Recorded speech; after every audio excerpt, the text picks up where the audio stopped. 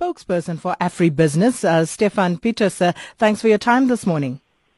A very good morning, and thanks for the opportunity. Mr. Pieterse, why is President Jacob Zuma's land reform plan a problem? Yeah, well, we think the biggest problem that we have is we do not think it will solve the country's current economic problem that we face. It surely is from a political perspective, it makes sense. But from an economical perspective, it makes no sense. And why not? Well, I think let's look at two reasons. The one is that 12,000 hectares, let's look at the regulation of the land holding bill that is speaking about. This entails basically two things. The one is that foreign investors will not be able to own property in South Africa. I'm not sure whether the Chinese is included in this definition of foreign investors, but let's look at what it says. It says that foreign investors will not be allowed to own property, and this is a problem because if I have property, I'm much more likely to invest in something that is my own than something that I lease. And the second problem that we have is that some of the most food and the most food security that we get from South Africa is from large farms. If you look at a farm in the Northern Cape of 12,000 hectares, that is actually quite small, given the amount of sheep and food that you can produce in the Karoo. In Gauteng, for instance, 12,000 hectares is a lot. So you need to look at the ratio between the different provinces and also food security. That's the important thing. I mean, that seems to suggest that, when people invest, when foreign investors come into South Africa, they do that on some kind of philanthropic ticket, and which is usually not the case. But you also go on to say that this is economic extortion. What do you mean by that? Well, I draw some statistics that was available when I prepared for the interview. So let me just say that in the year 2000, according to statistics, South Africa consists out of 122 million hectares. Of that 122 million in the year 2001, 44% was owned by white people. That statistics are not available anymore. So if you for some moment just take, and for the last decade, we've seen an enormous amount of land reform that already took place. I think the best place to start to look at land reform is to see what has been transformed already. We are in the year 2016, and that figure's already changed drastically. If you spoke to a lot of people, what they really want these days is jobs, and it's food, it's opportunities, and it's education. It's not primarily property, land. Around the city. They do actually want the land.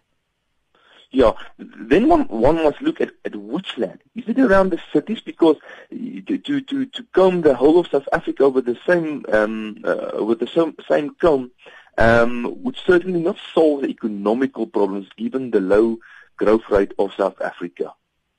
So that is not. Yes. What would you advance then as Afribusiness as a better option in the ownership of land in the country instead of what the president suggested? Yeah.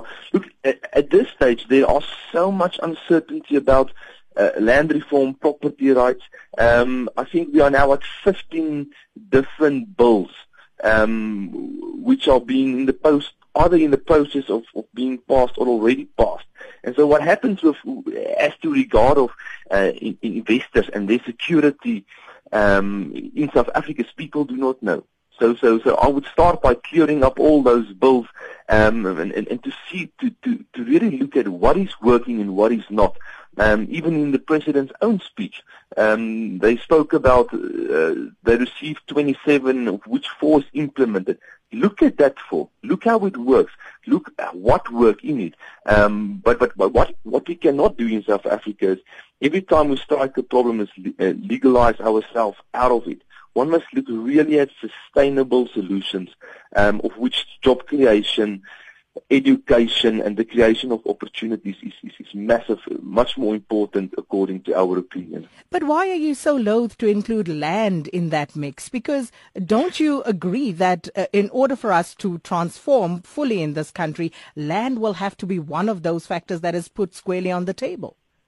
Yeah, so to answer that question, we are a business rights watchdog. So if for a moment we took the black and white out of it and we speak purely from an economical point of view, given the growth rate and the drought and the elections and we just think that there's much better ways to better the economy. This may be from a political point of view a very good strategy for votes, but from an economical point of view, very bad.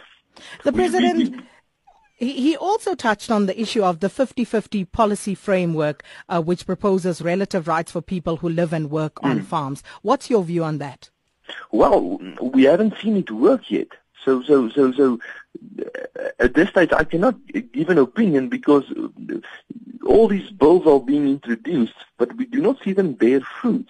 And so currently, I want to know from the government how many hectares of property land, let's speak about land, has been transferred and the title deeds have been handed over to the beneficiaries.